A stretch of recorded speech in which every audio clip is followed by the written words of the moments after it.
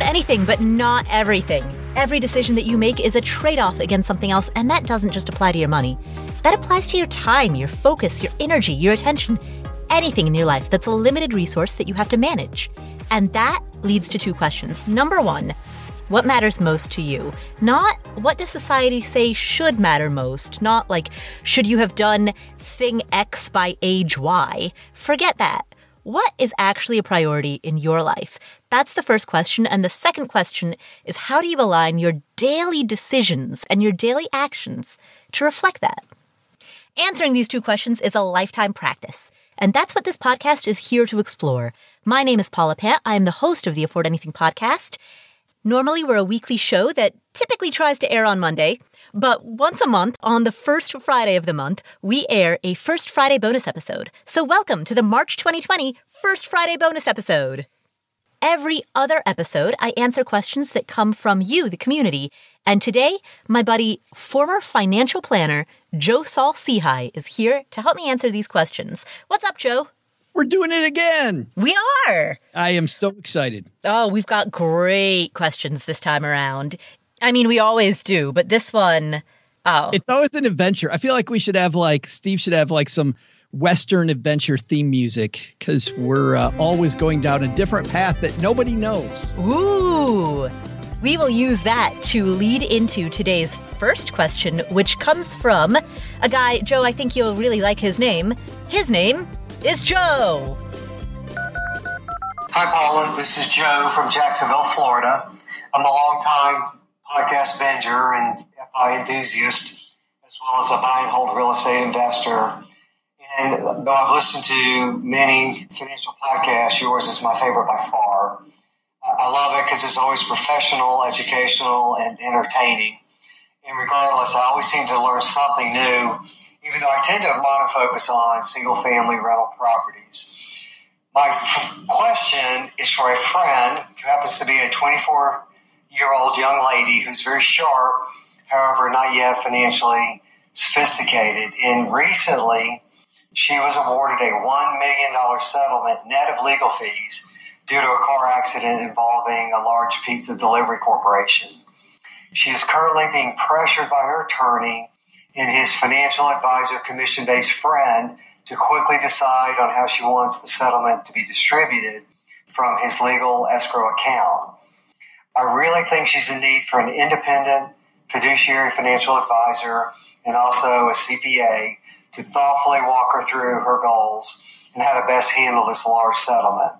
In short, I think she could really set herself up potentially for long-term financial freedom, or also end up with regrets if she listens to the wrong people or doesn't get the correct advice. So, in short, Paula, I think she needs your help.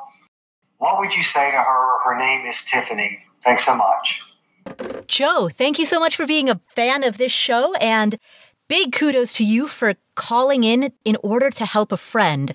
Most of the people who call in have a question about themselves or their own lives, which is wonderful. I encourage that, but it's heartwarming to hear someone call in because they are concerned about a friend and they want to help. So big thanks to you for being such a good friend to Tiffany. You're absolutely right in that Tiffany is in a position right now in which she has the potential to be financially secure for the rest of her life if she invests this $1 million well. You mentioned that Tiffany is not yet very financially educated, very smart woman, but just not yet financially savvy. Given that that is the case, my recommendation would be for Tiffany to take a fairly simple, straightforward approach with how she handles this money for at least the next 1 to 2 years while she learns more about financial management. The simplest, most basic thing that she could do would be, number one, to pay off any debts that she may currently have. You mentioned she's 24, so she might have some student loans. She may or may not have a car loan. Pay off all of her debts and become debt-free. If she knows where she wants to settle, which she may or may not, she might not know what city she wants to live in due to career mobility. If she knows what city or state she wants to settle in, she could use a portion of the money as a down payment on a modest home, nothing too extravagant.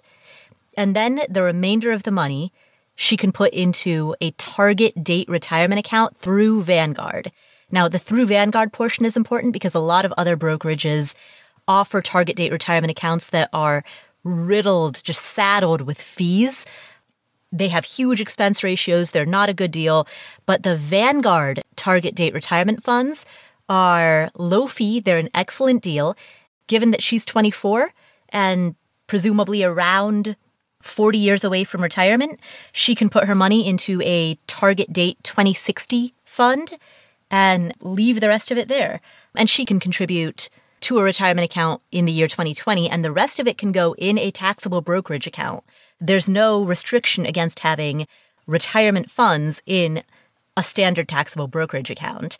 And that would be a sensible place to hold it, where her money would be asset allocated in a way that's appropriate for her age and her timeline. And it would be simplified. She doesn't have to worry about it. She doesn't have the burden of managing it. And she can leave good enough alone and let it ride. You know, it's funny. What I love about coming on the show, Paula, is I agree with almost none of that. All right. She should take on more debt. I actually agree with everything you said. I just thought it would be funnier to start off by stirring the pot, because that's what we do. But I'll tell you, this is a sudden money situation. First of all, let's talk about what's going on with the attorney and the commission-based advisor here. Legally, that commission-based, any advisor is not allowed to get a kickback from the attorney. There's not supposed to be a relationship that exists between the two of them. However, it's incredibly easy for unscrupulous advisors to get around that. I'll tell you how they do it. The advisor, quote, rents an office from time to time at the attorney's office space. Mm-hmm. Those months are about the same time that the attorney recommends a client to the friend, and the rent is variable, which goes along with just about how much money that person has. Wow. That really happens. That really happens.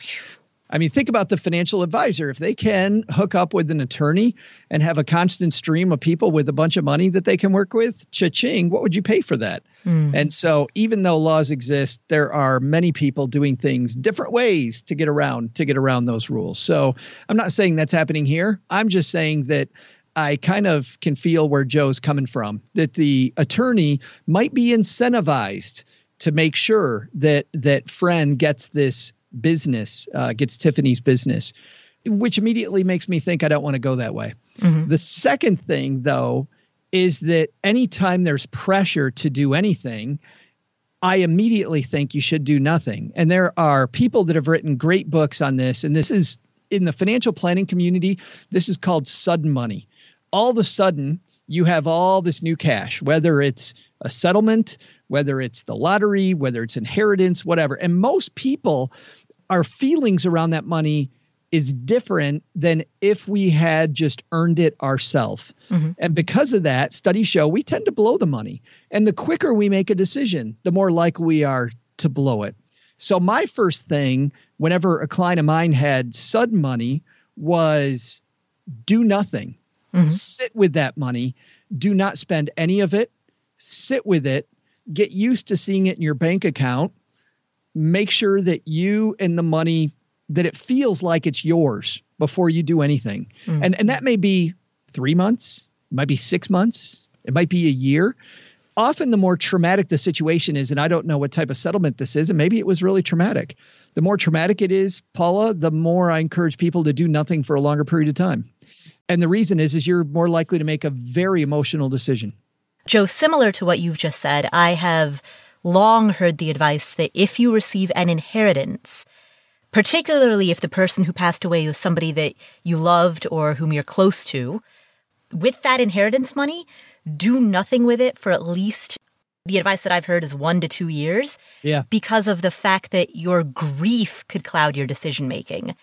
So that 2-year window after someone close to you passes away, your grief about losing that person will be inseparable from your feelings about that person's money. And so for those first 2 years, put it in a CD and just leave it in a CD and call that good enough. Well, and on the whole other end of that, when you win the lottery, I mean, how many lottery winners are broke? Mm-hmm. And the reason that they're broke is because, and I heard this story over and over again, they immediately change their lifestyle. Just immediately, everything changes. And then they get used to this faster paced life that demands more cash out of your pocket every day. And before you know it, the money's gone. So that's the first thing I do. I also like Joe's idea then of putting a team together, because at that number, you want your advice to dovetail. And for me, putting a good team together is like an insurance policy. So take time and interview people to make sure they're people that you like. I've mentioned this before, but often I feel like when people talk about they worked with a bad advisor and the advisor did them wrong, my first response is you need better interview skills. So I would go look at several different places about what questions to ask, think about what you're looking for from your team, and then hire an advisor. And I would also then hire a CPA like Joe recommended. Here's the thing about the CPA, though. Today, a lot of CPAs do taxes, but on the side, they're also commission-based financial planners. And I've seen before that if you have now a financial advisor who's fee only, and then you go and you hire a CPA who doesn't know the financial advisor, you might have something that in the business we just call a pissing contest. Mm-hmm. And you're in the middle and your advisors are fighting each other because the CPA secretly wants your business while your financial advisor is helping you go in a different direction. For that reason, I think I'd hire the financial advisor first. And then I would work from a list that financial advisor, once you know that you trust them, I would then work from a list that they provide you of CPAs to run down, because then you know that these people are likely to have worked together before and their advice dovetail. I'll tell you, when I had a client in the room that was in this situation and I was able to bring a good CPA to the table and a good attorney, sometimes it'd be the three of us, and we all knew each other and we had mutual respect for each other, we could really dovetail things to help our client in a way that one of us alone could not do. Beyond that, the rubber then meets the road. And by the way, everything that Paula said is probably right. It's probably the way to go. I just thought it'd be a little more salacious to open up with. I wouldn't do that first. I would sit first. I'd hire the team and then maybe do what Paula said. You know what? I'm actually going to modify the answer that I said, though. I'm going to disagree with myself, because in my initial answer, Tiffany, what I recommended was, number one, that you pay off any debts that you currently have, such as any student loans that you might currently have. Number two, that you make a down payment on a home if you think you know where you want to live for at least the next, say, 5 to 7 years. And then number three, to invest the rest of it. So I'm actually going to modify that, because here's the thing. You can never go wrong with being debt-free. Debt freedom may not be optimal. Certainly there's interest rate arbitrage, but you can never go wrong with being debt-free. And so rather than make a down payment on a home, if you think you know where you might want to live for the next 5 to 7 years, you could buy that home in cash. And then you would be 24 years old with a home that you own free and clear, which means that all future income that you make that you otherwise would have spent on rent or a mortgage is income that you can now invest or save. It frees up your cash flow for all of your future earnings. And there are people who will disagree with me and say, you know what? Mortgage interest rates are at an all-time low. Why would you not take out a loan at 4% if you could invest that money at 8 or 9% and arbitrage the difference? Certainly that's an option, but why complicate your life right now? Why not just buy a place in cash, then dedicate the money that you would have used for a rent payment or a mortgage payment, dedicate all of that to investing. Having that free and clear home will give you a lot of flexibility, a lot of options. So I think that's another great thing that you could do with this money, and you're not going to go wrong doing it. Totally agree. Less debt, always good. Yeah. Now that's assuming that it's a reasonable, modest home. I'm not saying to spend the entire $1 million on a house. That would be too much. But assuming it's a reasonably priced home for the area, buy it in cash. There's one other thing that I want to say before we sign off. So, Joe, you talked a lot about the importance of Tiffany hiring a financial advisor. I want to clarify, Tiffany, when you hire a financial advisor, the first question that you want to ask this person is, do you have a fiduciary duty to me at all times? And make sure that the answer is yes. If they try to explain away the answer, if they, rather than say the word no, if they send you on a 5-minute justification explanation, what that means is that their answer is no. And you're looking for a yes. So the question is, do you have a fiduciary duty to me at all times? And demand a yes answer from the advisor that you hire. A second follow-up question that you can ask is, are you duly registered? The reason that you're asking these questions is because if a person has what's called a fiduciary duty or a fiduciary obligation, that means that they are legally required to give you the advice that is in your best interest. By contrast, if a person does not have a fiduciary duty, then they merely have to meet what's referred to as the suitability standard, which means essentially that their advice can't be complete garbage, but it's not really held to a standard that's much higher than that. The suitability standard is a bunch of BS, in my opinion. So, look for an advisor who is legally required to give you the advice that is in your best interest. Not merely advice that is suitable, but advice that is best. Thank you, Joe, for asking that question. Oh, you're welcome. Oh, you're not talking to me. We'll come back to this episode after this word from our sponsors. When it comes to financial advice, you've got to trust the source. It's why you listen to this podcast. When I'm looking to upgrade my wallet, I turn to NerdWallet. Their expert team of nerds dives into the details to help you find smarter financial products. Before NerdWallet, I didn't know how to optimize what was in my wallet, so I didn't know how to optimize how to use travel rewards to pay for vacations. But now I've got a new card with more miles, and I'm getting business class upgrades, I'm getting lounge access, I'm getting all kinds of perks that I didn't even know that I was missing out on. What could future you do with more travel rewards? A hotel upgrade? Lounge access? Wherever you go next, make it happen with a smarter travel credit card. Don't wait to make smart financial decisions. Compare and find smarter credit cards, savings accounts, and more today at nerdwallet.com. NerdWallet. Finance smarter. As with all cards, credit is subject to lender approval, and terms of each credit card issuer apply. You know, spring is a good time for new beginnings. It's a great time for spring cleaning, for planning outdoor activities, and for going through your financial life to make sure that everything is in place that you need. Everything that you need is in place. And the thing about life insurance is that shopping for life insurance can be part of your financial planning for the year.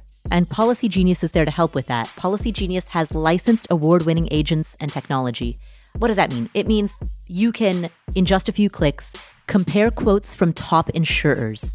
With Policy Genius, you can find life insurance policies that start at just $292 per year for $1 million of coverage. Some options offer same-day approval and avoid unnecessary medical exams. Policy Genius works for you, not for the insurance companies. They don't have an incentive to recommend one insurer over another. And they have thousands of 5-star reviews on Google and Trustpilot. Save time and money and provide your family with a financial safety net using Policy Genius. Head to policygenius.com or click the link in the description to get your free life insurance quotes and see how much you could save. That's policygenius.com. Home is where you go to relax, to recover from the day, to get ready for the next day. And you want it to feel nice, but you don't want to spend a lot of money.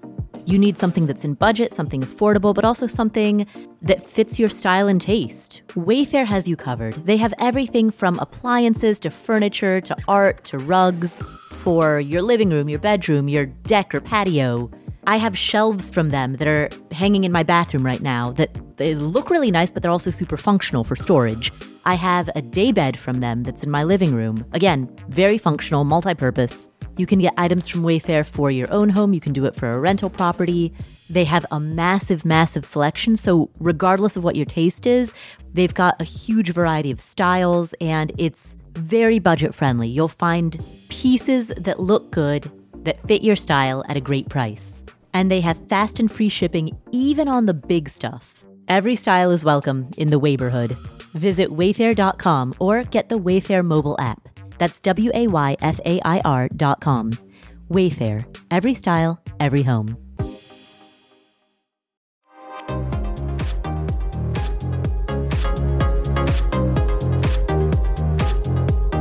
Our next question comes from Jay.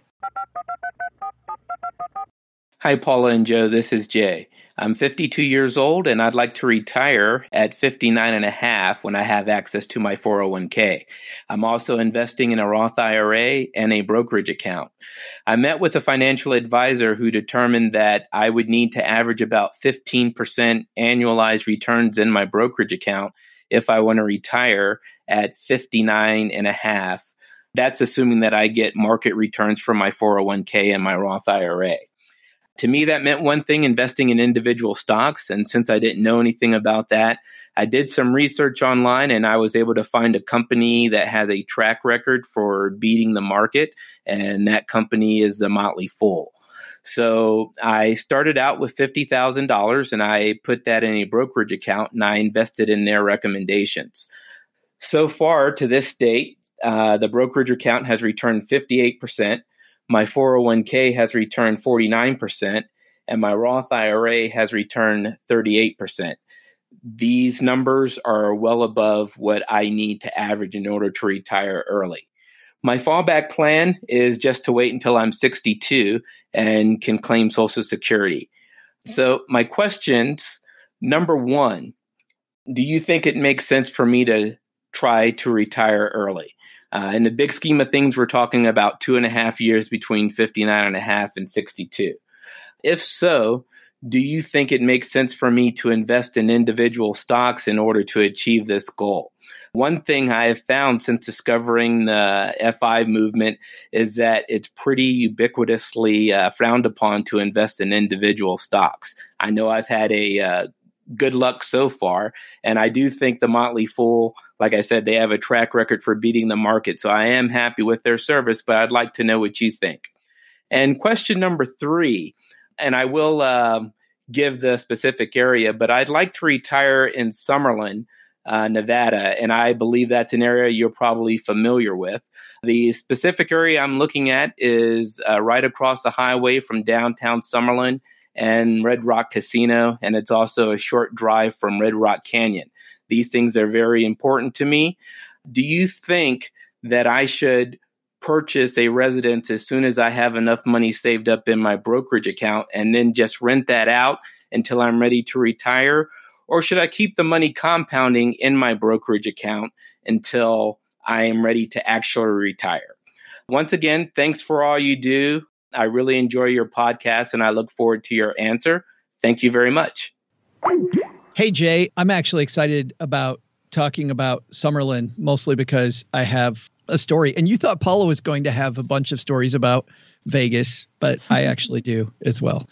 And Summerlin specifically has a fond place in my heart. But let's talk about... Look at that teaser for what's coming up later in the episode. Well, wait, there's more. Before we get to that, though, I want to go through some of the assumptions. I don't want to address your actual question because I think there's some assumptions that you're working from that are incorrect, which I think are game changing. The first one is that you mentioned that you want to retire at 59 and a half because that's when you can get your 401k. The cool thing is that 401ks do not have the 59 and a half rule. There are rules, but it's based on the summary plan description. If the summary plan description allows you to take withdrawals before 59 and a half, you can get 401k money, not IRA money, but 401k money without penalty before 59 and a half. So reading your summary plan description is what it's called. Reading that and understanding the rules is going to be super important for you. But you might be able to do it earlier then, which brings up the analysis that you and your advisor did. I was very interested when you said that your advisor said you have to have 15%, mostly because in the 16 years that I was an advisor, number one, that isn't all I would have said. I wouldn't have just said, well, you got to get 15%. Where's my money? I'm here. Because the cool thing is that you have some other things that you can do.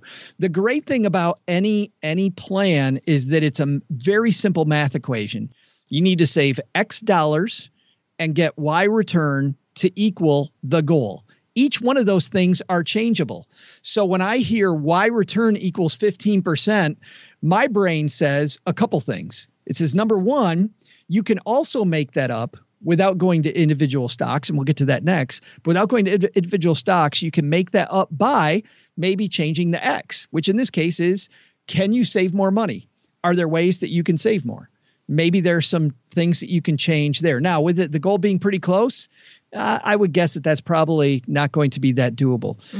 But although I will throw in that saving can come from either decreased spending or increased earnings. So can you earn more? Yeah, could do that as well. I mean, those are two great things. And the earn more could be a very definite possibility that people often overlooked.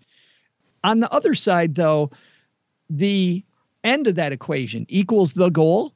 The goal could change. Now, you talked about pushing it back from 59.5 to 62 so that you can get your Social Security. However, you can talk about how much money you save during retirement.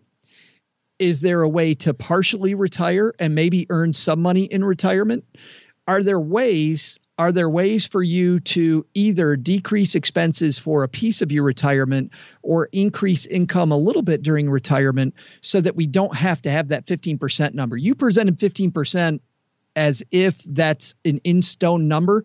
You've got a lot of different levers that I would look at before I look at trying to get 15%. Because even with individual stocks, I think that casino in Summerlin you talked about is a easier way to get 15% or a much less easy way to get 15% than stocks don't do 15% historically.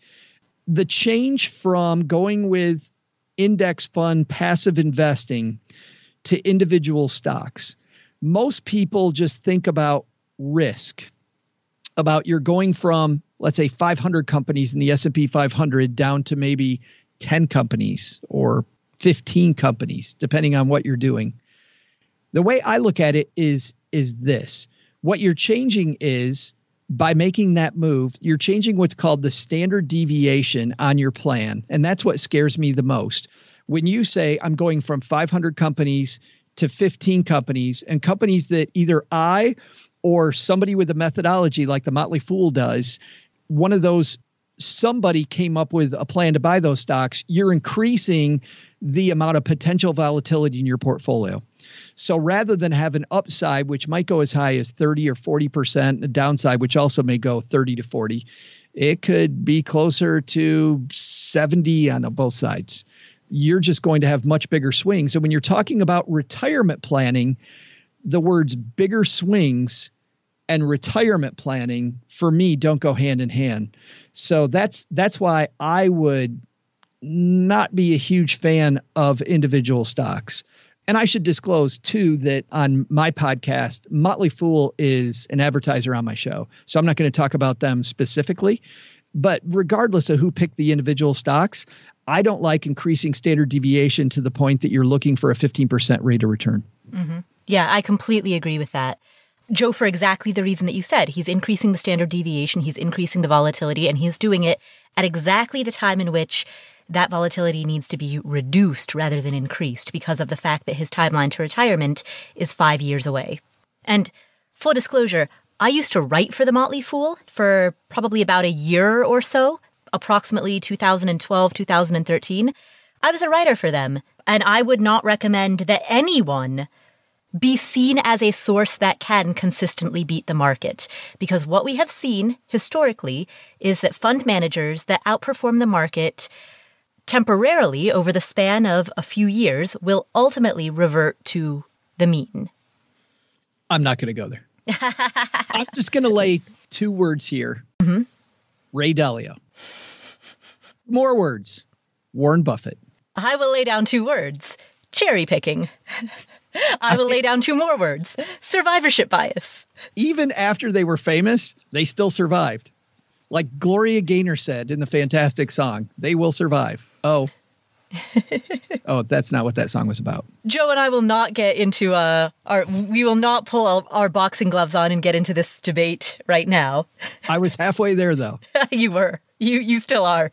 I still am. She knows so well. But Jay, to answer your question, I am not a fan of trusting that some outside entity will be able to beat the market, and especially of, number one, betting your retirement on that, and number two, needing that to happen in a timeline that is as short as 5 years. When you have a compressed timeline like that, you simply do not have years to recover. So if something goes wrong with your portfolio, if standard deviation hits you the wrong way and your money takes a big hit, you don't have time on your side because you're 5 years away from retirement. And for that reason, the goal here is to decrease risk in your portfolio and not use risk or added volatility as a method of compensating for insufficient contributions. The lever that you want to pull here is the contribution lever, and that's going to come from increasing the gap between what you make and what you spend, and then investing that gap. So that can come from spending less, that can come from earning more, it can come from some combination of the two, but the contributions that you make, that's where the focus ought to be. We can't go, though, Paula, without you talking about Summerlin. And actually, before you do that, I'll just say that, so when I was with the big firm that I was with, I was one of the few advisors in the country that were nationally known for speaking. So I'd have people hire me from all over to come give financial talks, either to their clients or to prospects that wanted to work with them. And one of the top advisors in the country had an office in Las Vegas, which I always thought was kind of funny. We are not a gambling city. Thinking of Las Vegas as a gambling city is like going only to Times Square and concluding that that is all of Manhattan. Oh, I know. But just for the rest of us, there was always some irony when I would get on a plane many times and I would go give speeches in Summerlin, and I gave a couple in Henderson, which were fun. It was always fun going to Las Vegas. They would always put me up on the Strip, even though I really don't gamble, because that's where the cheapest hotels were. Mm-hmm. And so I would work from my room and then I would go people watching on the Strip. And then at about 5:30 at night, the car would come for me and I'd go out to some place in the suburbs, either Summerlin or Henderson, and give a talk about responsible financial planning. A car would come for you. That sounds so fancy. I mean, These days it's Uber or Lyft, but before that, having someone send a car for you. Yes. It's very Downton Abbey. But let's talk about Summerlin. Do you like where he's moving? I love Summerlin. In fact, I typically am not personally a very big fan of suburbs, and Summerlin is one of the few suburbs that I actually really love. So I think that's a fantastic place to live. I know exactly the area that you're referring to, right across from downtown Summerlin. It's a great area, a proximity to Red Rock Canyon, proximity to amazing hiking, a beautiful outdoor scenery. Plus, you're still in the city, so you have easy access to any type of groceries or doctor's offices or dentist offices, anything that you would want in the course of your day-to-day life. I think it's a great area.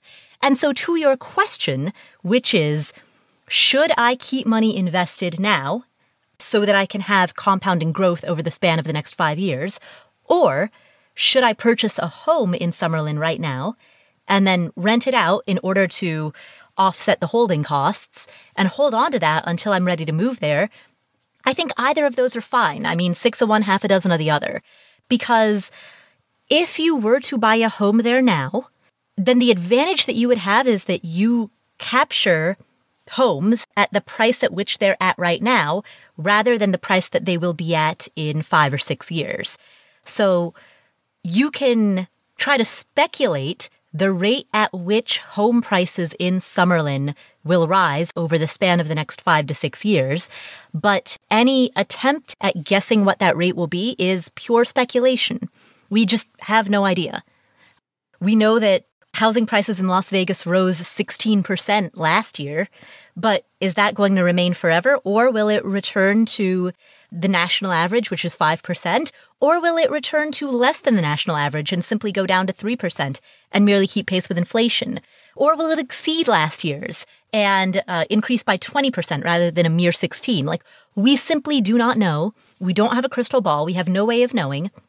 And so any decisions based on market appreciation is pure speculation. Appreciation is speculation.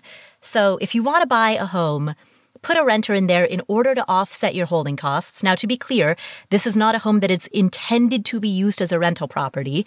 So the presence of a renter does not indicate that this is a rental investment. The presence of a renter simply offsets your out-of-pocket holding costs, right? If you want to do that, I think that's perfectly fine. And you lock in the price where it is today. But if you'd rather keep your money in the market, I think that's perfectly fine too. Either way, the decision matrix is speculation about what may happen, may or may not happen in the future. And given the fact that we don't know, and we know that we don't know, then either of those, based on historic data, are bound to be pretty decent decisions. Yeah, my only thought around this, Paula, is just the volatility that we've seen, to put it mildly, in the market lately. Mm-hmm.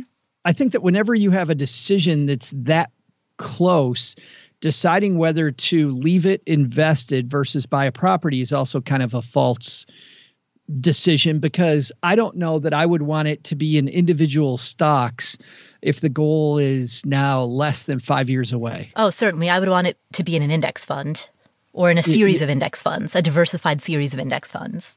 Yeah, and maybe not even stock index funds at that point. You know, he's had nice growth. I think if you're going to spend that money in the next 5 years, it's time to, you know, the plane analogy is overused, but it's time to start landing the plane. Yeah, absolutely. And so to that end, that does pose an argument for buying the home right now, insofar as that is the less volatile of the two options. Yeah. So Jay, in conclusion, please get out of individual stocks, increase your contributions, and either buy the home in Summerlin or don't. There's strong arguments either way. But if you want to decrease volatility in your portfolio, buy that home in Summerlin. So thank you, Jay, for asking that question. Our next question comes from Steve. Hi, Paula. My name is Steve. First, I want to say I appreciate you and many others in the FI community. I've learned so much from you and your guests. I have one specific question and then one broader question. I recently met with a Vanguard representative at a retirement planning event in my workplace. He suggested that I might consider directing some of my 403B contribution as a Roth rather than pre-tax contribution. My specific question is, what factors should I be considering in making this decision? A little background on my situation. I'm 54.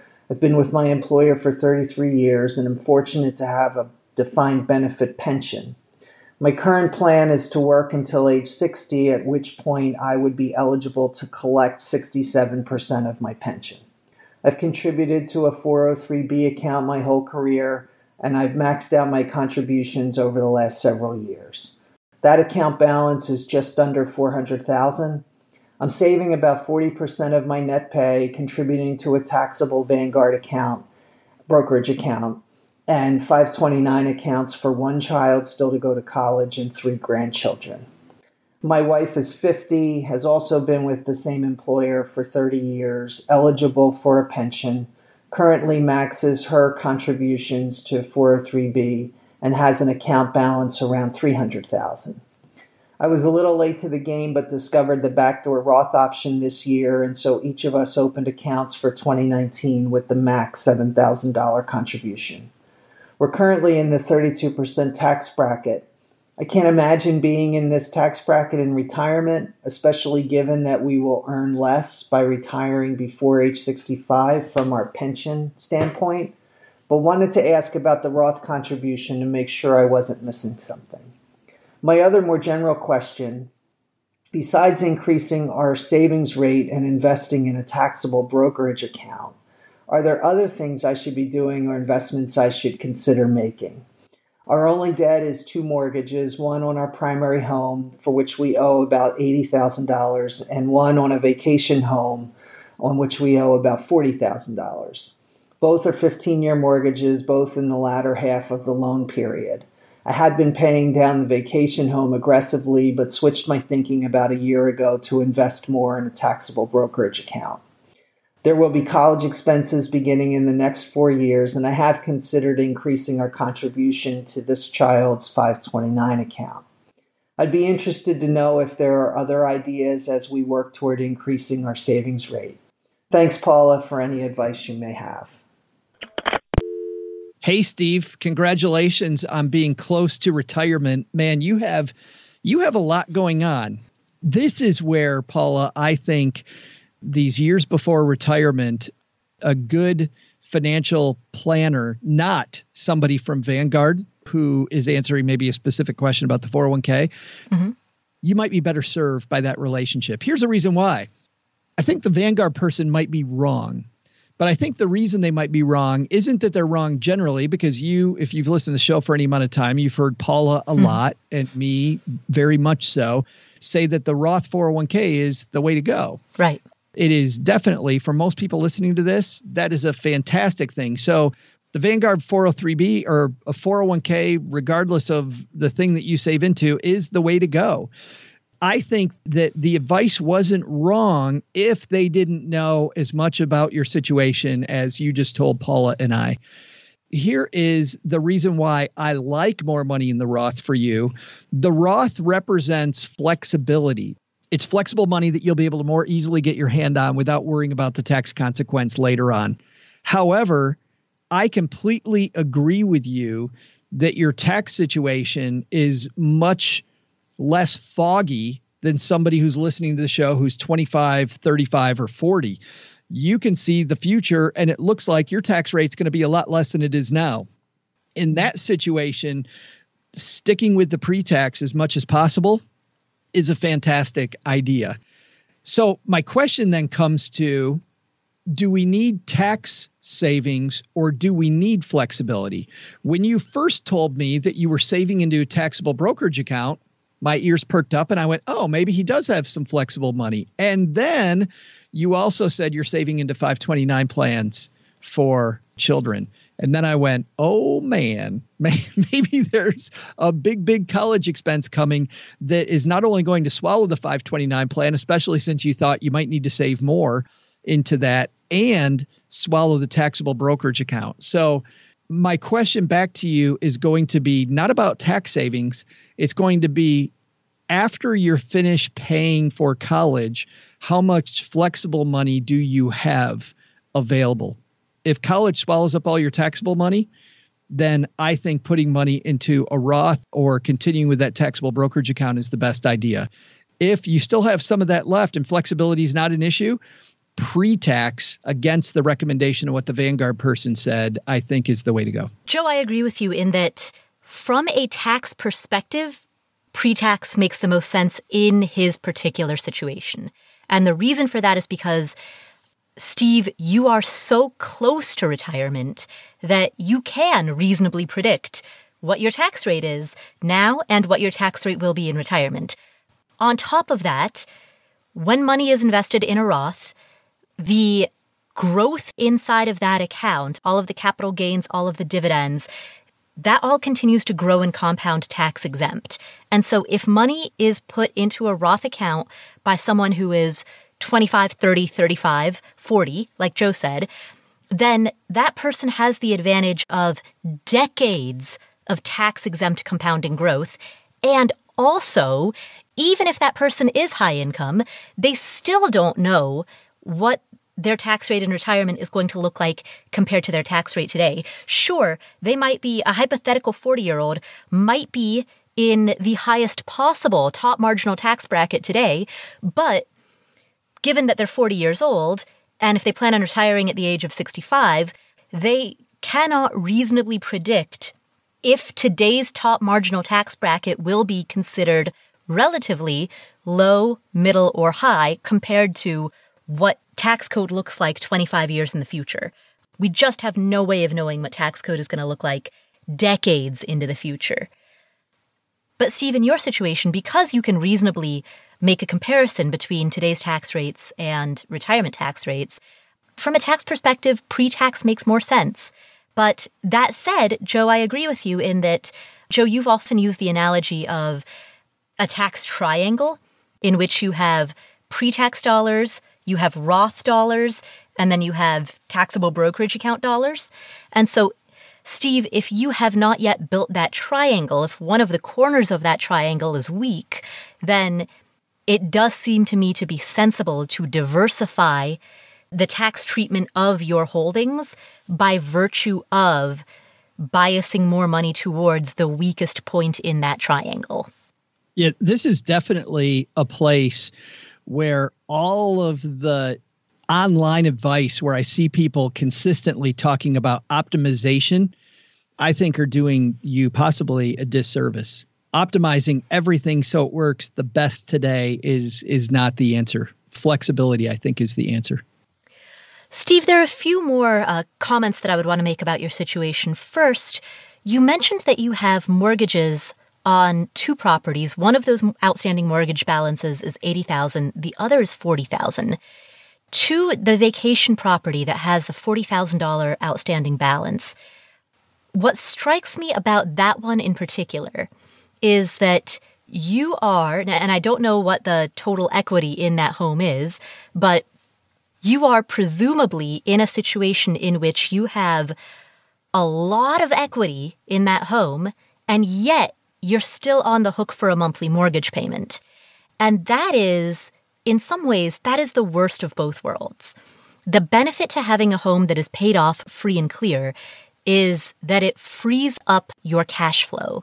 So all future cash flow, either in the form of rental income or in the form of money from your paycheck that you are no longer putting towards that mortgage, all of that future cash flow gets freed up so that you can then put that into other investments. You can put that into 529 plans. You can put that into anything that you want. But if you're in a situation in which you hold a lot of equity on a property and yet you still have a mortgage on that property, then essentially the situation is that you've got a bunch of equity tied up that's not really performing, and you don't have the cash flow benefit of having that paid off free and clear. And so when you have a mortgage balance that is so close to being paid off, I would pay it off so that way you free up the cash flow, which you can then dedicate to other goals. I was thinking, Paula, exactly the same thing about that mortgage as well, because he's getting so close. But then the reason I thought that he might need more liquidity is because he had slowed down paying extra on that so that he could put more money aside, which led me to believe, without having to be completely Sherlock Holmes, that maybe he doesn't have nearly the liquidity that he probably needs to meet his short-term funding goals. Right. To start paying for college 4 years from now means that his most immediate short-term goal is funding that 529 plan. Cash available today. Exactly. To the extent that paying off that remaining mortgage balance could then be, the money that he's paying for that mortgage balance, if he could take that entire lump sum, whatever that monthly amount is, and start putting it towards college expenses, that would be a fantastic way to pay for college. Well, but then here's the question, depending on where Junior's going, and this is where it gets a little more interesting. Mm-hmm. Sometimes colleges have semester payment plans where instead of paying for it all at one time, you pay maybe a third. Mm-hmm. And if that amount is small enough, and the amount that he pays monthly toward the mortgage is enough, and he can just get it paid by the time that Junior goes to college. I mean, when I look at a goal that's that far away, what's the interest he's going to earn versus the interest that he's paying on the house? He might actually be getting a higher rate of return on that money by having the mortgage paid. Mm-hmm. Yeah, exactly. With his kid being 4 years away from college, I'm not looking at the 529 plan as a source of investment earnings. I'm simply trying to figure out how he can free up the cash flow to pay the bills. Even if the money doesn't go into a 529 plan, even if that money goes from his paycheck directly to the university.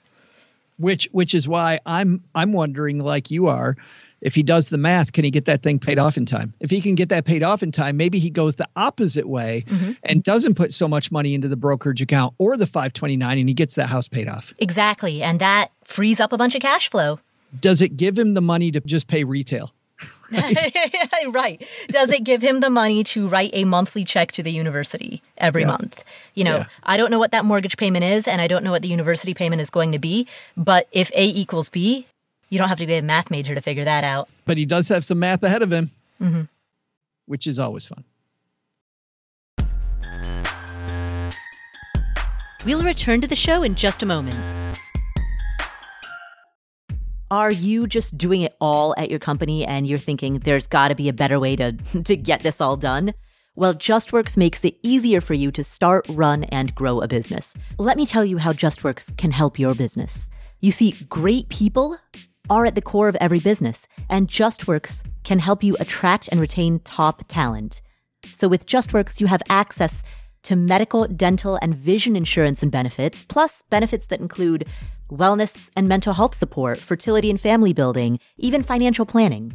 And when you or your employees have a question about setting up benefits or paychecks, their team of experts is standing by 24/7 to help. JustWorks gives you these HR tools that comply with state payroll tax requirements, keep up with state labor laws, and access a variety of health insurance plans in any state, regardless of whether you and your team are working remotely or in person or hybrid, or some combination thereof. JustWorks makes it simple to hire and manage remote employees across all 50 states. It's a cloud-based platform that allows managers and employees alike to quickly and securely access payroll, benefits, and other HR functionality. Learn more about JustWorks and how they can help you get more done by visiting justworks.com/podcast. That's justworks.com/podcast. This episode is sponsored by State Farm. Are you a small business owner looking for insurance that fits your needs and budget? Look no further than State Farm. State Farm agents are not just insurance providers. They're also small business owners who live and work right here in your community. They understand the unique challenges of running and protecting a small business. When it comes to small business insurance, State Farm knows what it takes. Create a plan that fits your needs and your budget. State Farm agents are ready to help you choose personalized policies that truly understand your business. Insure your small business with a fellow small business owner.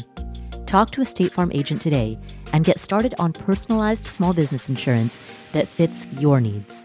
Like a good neighbor, State Farm is there. Talk to your local agent today.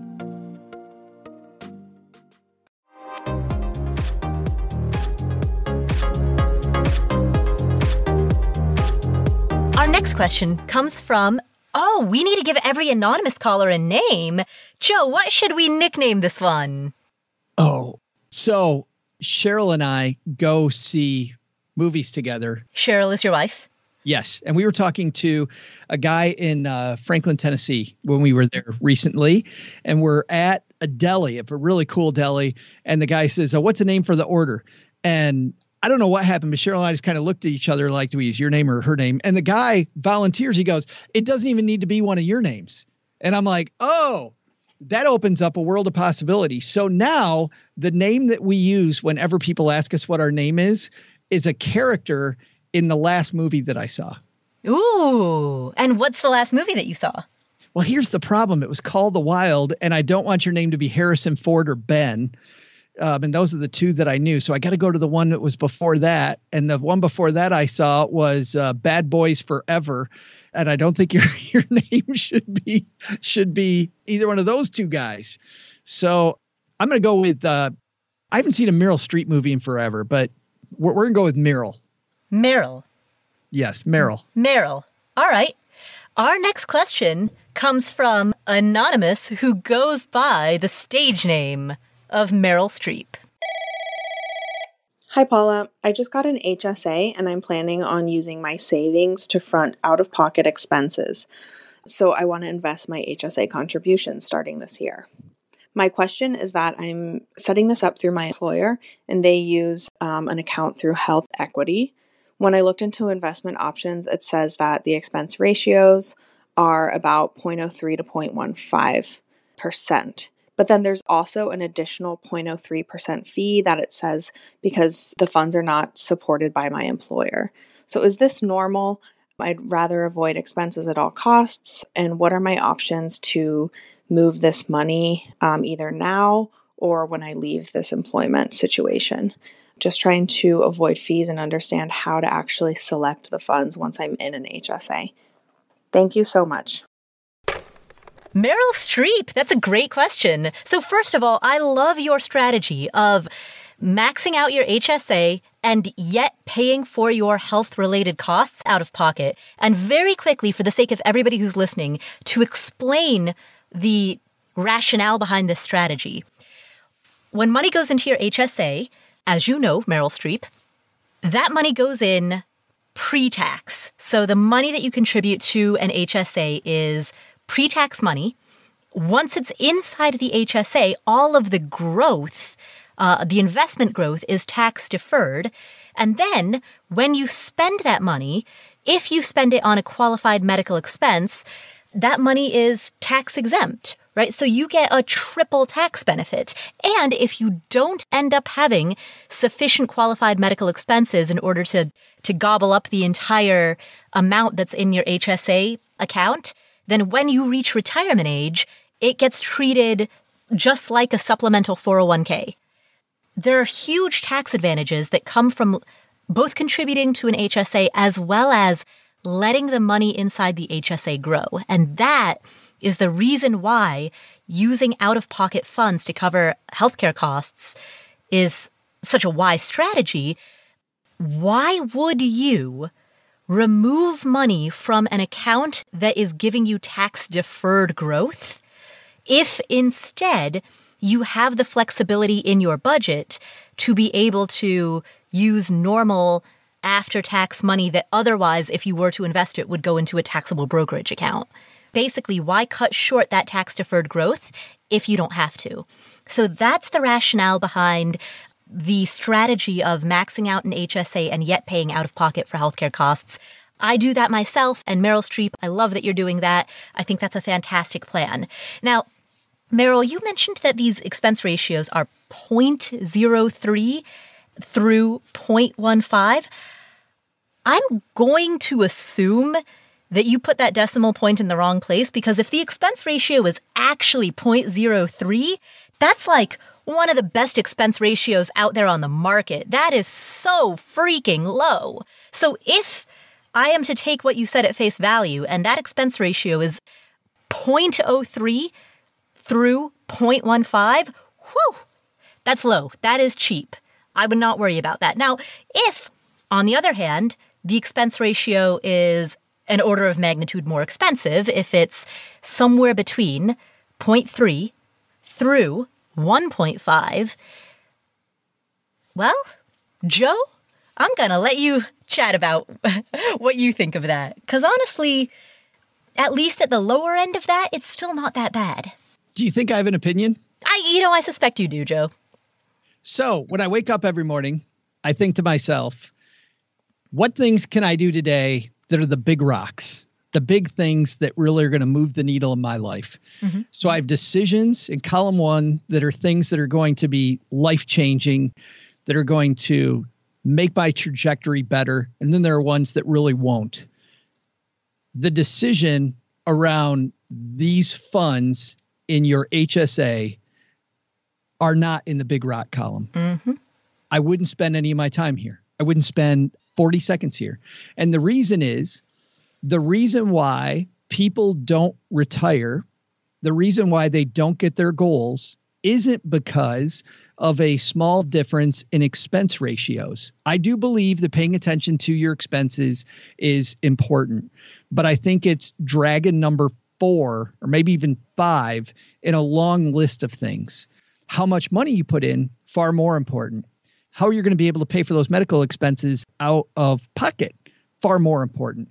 But how you asset allocate those investments, far more important. Far more important. That said, I'll go ahead and go down the rabbit hole, even though I don't know it's worth our time, because the cool thing is this. A great loophole in HSAs is that you do not have to stick with the plan that your company goes through. You are legally allowed to move that money to another plan that isn't associated with your work. Now, you need to leave enough money in there so that if your company's matching it or they're putting money in, you have to leave enough money to leave that open. And that's going to be a different number for every company. So make sure you know how much money you need to leave in there at all times. But maybe once a year or twice a year, you can move it to a better family. I had back in November on my podcast, Stacking Benjamins, people from Morningstar on, and they did a very in-depth research on different HSA plans and which ones were the best and which ones weren't so good. The best in both categories, whether it was investments or usability, if you are going to pay for your health expenses, across the board, it was Fidelity's plan.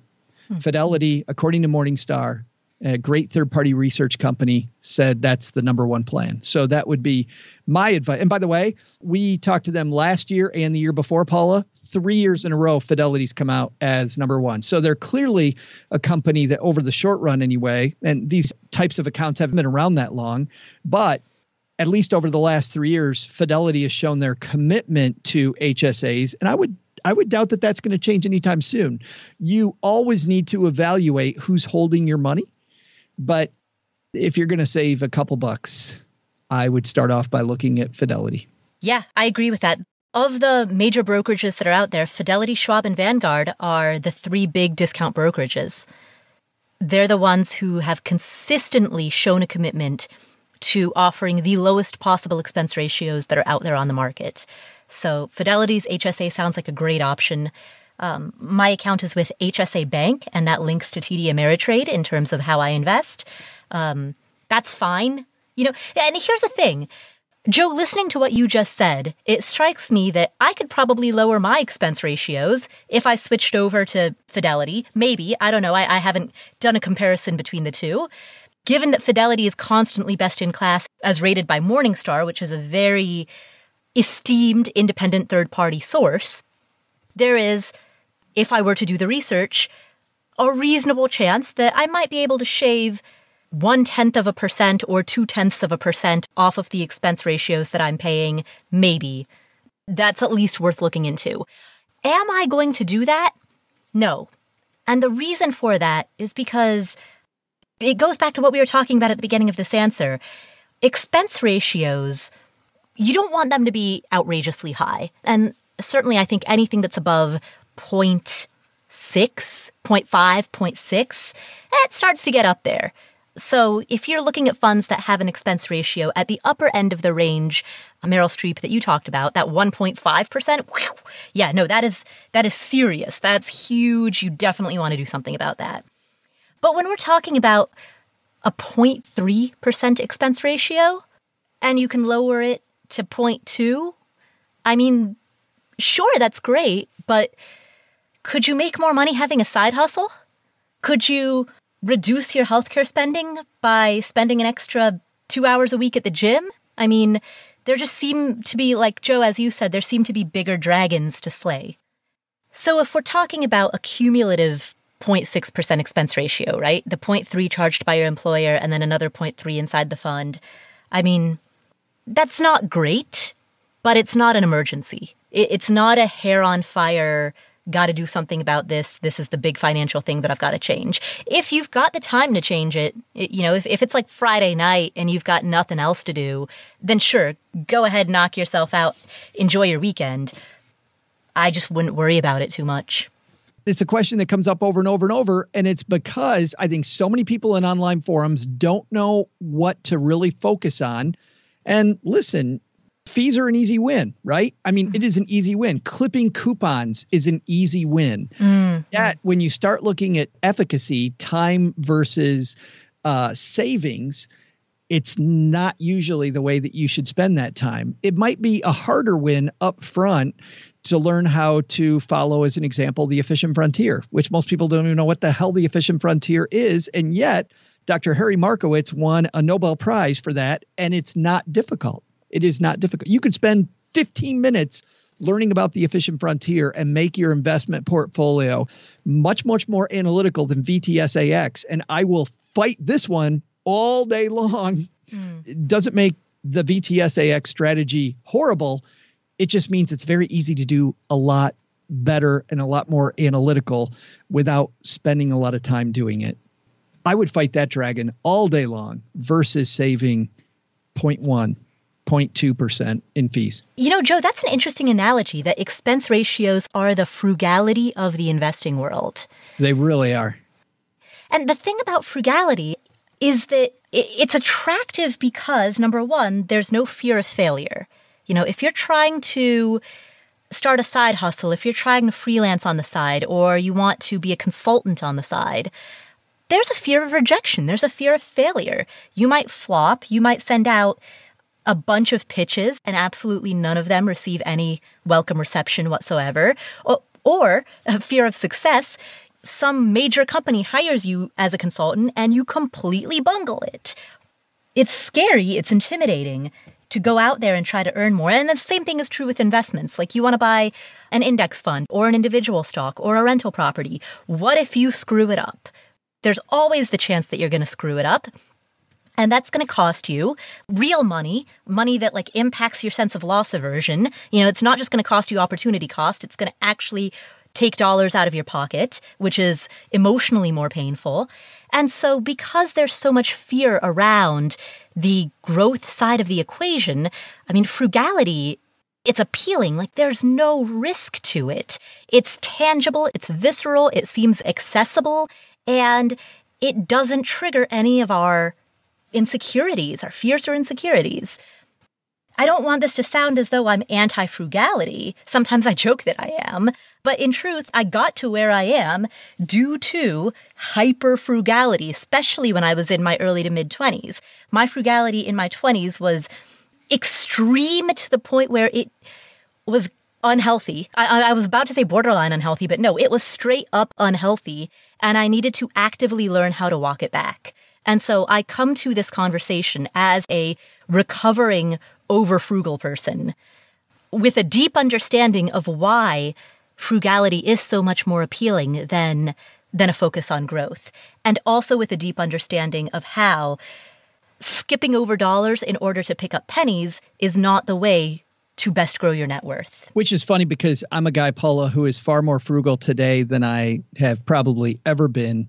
And yet when I look at how I got there, mine was exactly the opposite of you. I spent lots of money on stupid things. I made a lot of horrible mistakes that I've talked about publicly all over the place. And yet I built a business that I was able to sell for a lot of money. That lesson to me was also that it was the big rock, right? The fact that I spent those hours building a business that was sellable was far better than if I'd spent that time clipping coupons. That said, I've become more of a deal guy. Then I don't know if I'm getting curmudgeonly or what's going on. So thank you, Meryl Streep, for asking that question. Our next question today comes from Britt. Hey Paula, my name is Britt, and I'm a millennial very concerned about global warming. I am currently an investor with Vanguard for my retirement funds, and I held a lot of VFTSX, a social index fund. I have found the S&P 500 fossil fuel free index, but I can't really figure out how to invest in that through Vanguard. I'm really wanting to divest, and I've noticed that the social index fund I have the most of still has some fossil fuel assets. If you could help me figure this out, I'd really appreciate it. Thanks, Paula. Britt, I love that question. I love that you are making climate change a priority in your life. And to answer your question was, how do I invest in the S&P 500 fossil fuel free ETF? How do I invest in that through Vanguard? It's very simple. So what you do is you log into your Vanguard account, go to the homepage, and that homepage will show you all of your accounts inside of Vanguard. So for example, if you have a Roth IRA and you have a 401k and you have a taxable brokerage account, that homepage, that dashboard inside of Vanguard will show you a list of all of your accounts. Now, depending on which account you want to hold this in, go to that account and you'll see a link that says trade an ETF or stock. So click that link, and it's going to open up a new page. The heading of that page is going to say trade an ETF or stock. What you want is ticker symbol SPYX. So that is the S&P 500 fossil fuel free ETF, SPYX. So simply go to trade an ETF or stock, type in ticker symbol SPYX, and boom, that's how you're able to buy it. I also, Paula, looked at a site that I like for this type of thing called fossilfreefunds.org. They look at different funds and the percentage of fossil fuels that they have. And to Britt's point, I looked at the mutual fund version of what she's talking about, which is ticker symbol VFTAX. It gets a grade of B, that particular fund. And Britt's right, 3.56% of the fund is invested in fossil fuels. Not a lot, but there's 3.56% that's there. By the way, carbon footprint, 5587. When you go and look at all the funds, and there's 6 funds specifically that are Vanguard run that are either ESG funds or socially responsible funds, 2 that are socially responsible, 4 that are ESG. Of those 4, Vanguard ESG US stock ETF, ticker symbol ESGV, takes it down 1%. So still some money in fossil fuel, but it goes from 3.56 to 2.48. And the carbon footprint also shrinks from 5587 to 50.61. So using this tool, I was able to fairly quickly evaluate these funds and find that among the Vanguard family, if that's what she's looking for, she specifically wants a fund that is a Vanguard fund. That's the winner that's going to give her the least amount of fossil fuel. But the beauty is, Britt, you're not required to only buy Vanguard funds. Now, maybe that's what you want, but you can use Vanguard to purchase any publicly traded fund. I mean, Vanguard is a brokerage, just like Schwab or Fidelity or E-Trade or Robinhood. Like, these are brokerages that allow you to purchase any publicly traded fund, regardless of whether it's a Vanguard fund or not. And the beauty of this website that you talked about, Joe, which we are going to link to that website in our show notes. The show notes are available at affordanything.com/episode 245. Again, that's affordanything.com/episode 245. The beauty of this website is, Joe, as you illustrated, that you can evaluate different funds based on the degree to which they are fossil fuel free and based on their carbon footprint. And so that gives you access to evaluating a universe of options that are out there and deciding which one of those funds or which combination of several of those funds you would most prefer. Joe, within your answer, you used the acronym ESG. Now, for the people who are listening who aren't familiar with that acronym, will you tell us what that is? Great question, Paula.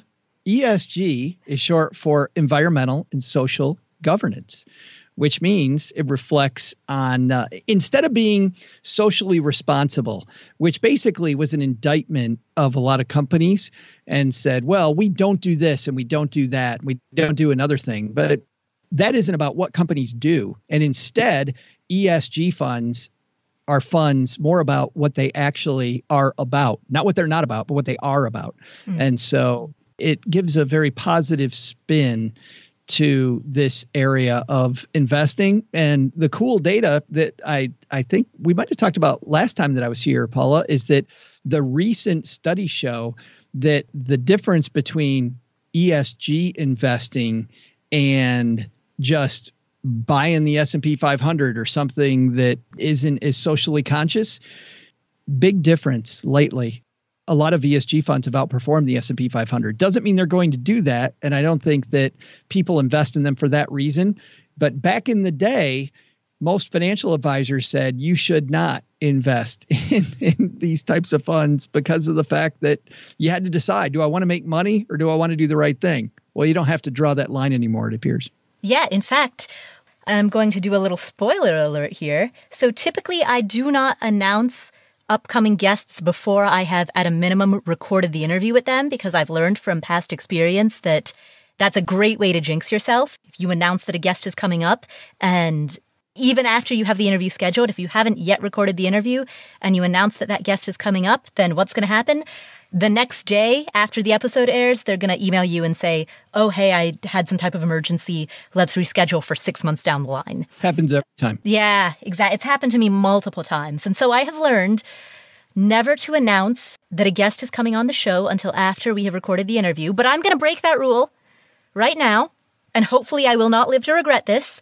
But we have somebody from Morningstar by the name of John Hale who is going to come on the show in our episode 250 special.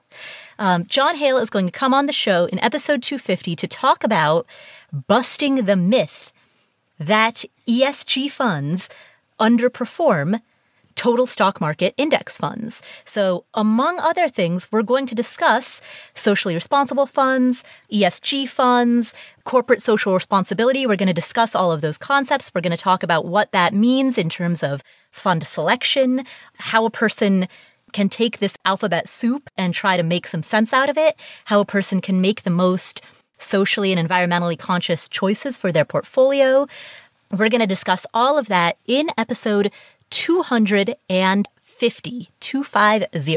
So I've made that announcement without having recorded the interview yet.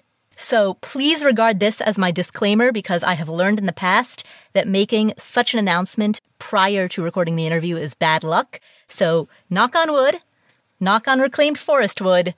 Let's hope that that's not going to happen. And that the show will go on as planned. So make sure that you hit subscribe or follow in whatever app you're using to listen to podcasts so that you can catch episode 250. So thank you, Britt, for asking that question. That is our show for today. Joe, where can people find you if they would like to hear more about you? Wait a minute. That's it? That's all? That's it. We have had some, I don't know if you know, I'm going to say spoiler, but we've had some volatile markets lately. I don't know if you know that. Dun, dun, dun. Yes. And we've had this virus that I keep hearing about from coronavirus. I think I've heard mention of that on the news. Maybe. And we have all kinds of stuff going on. The news has been very full lately. And that's why a great place to find me is our show Money with Friends, where we take a topic ripped from the financial headlines. And a lot of them lately have been fear around coronavirus, the fear around the market turbulence that's happened. We talked about Bob Iger retiring as CEO from Disney. What does that mean if you're somebody that owns individual stocks, or even if you don't? What does it mean for your retirement? We draw some parallels there. We also talk, you'll like this, we talked about these two people, Harry and Meghan, that Paula knows a lot about. Mm-hmm. Megxit. Yes, and about how the Crown said, yes, you can Megxit, but you can't take the brand with you. Mm-hmm. And so what does that mean? We talk about all that stuff on our show 6 days a week, Money with Friends. Awesome. And that is available anywhere that finer podcasts are downloaded. Only the finer ones, such as this one. Absolutely. Thank you so much for tuning in. If you enjoyed today's episode, there are 3 things that you can do to help spread the word about financial independence and smart money management. Number 1, share this episode with a friend or a family member.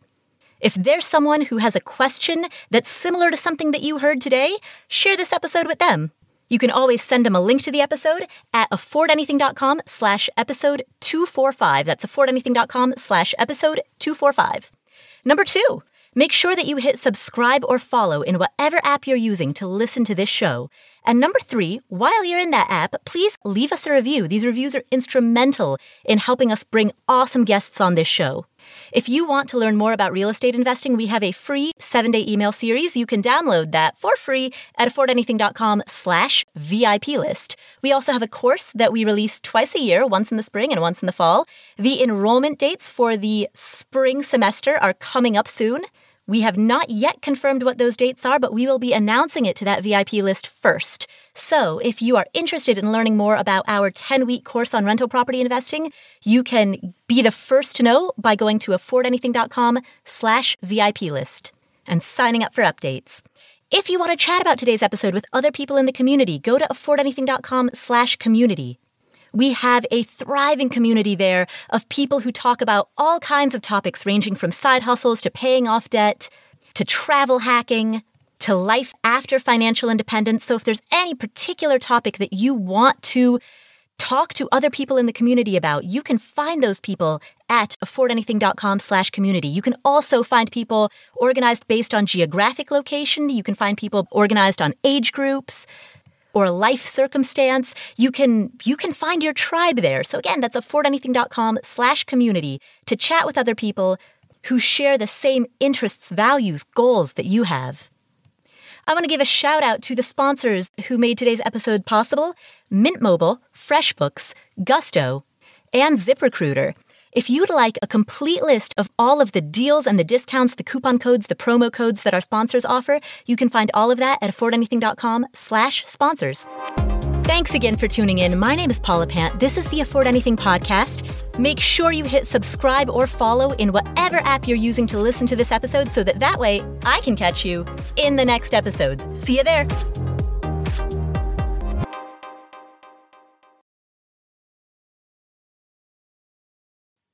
Hey, my lawyer says I'm supposed to give you a disclaimer, so here we go. This is for entertainment purposes only.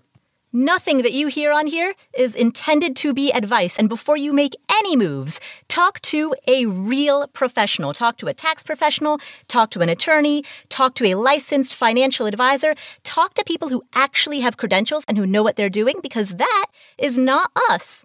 Please do not think of us as experts or professionals. We are not licensed in any way. We are just random people with access to the internet. So just imagine that you're listening to a comedy show. Imagine that this is the least funny comedy show that you've ever heard. It's purely entertainment.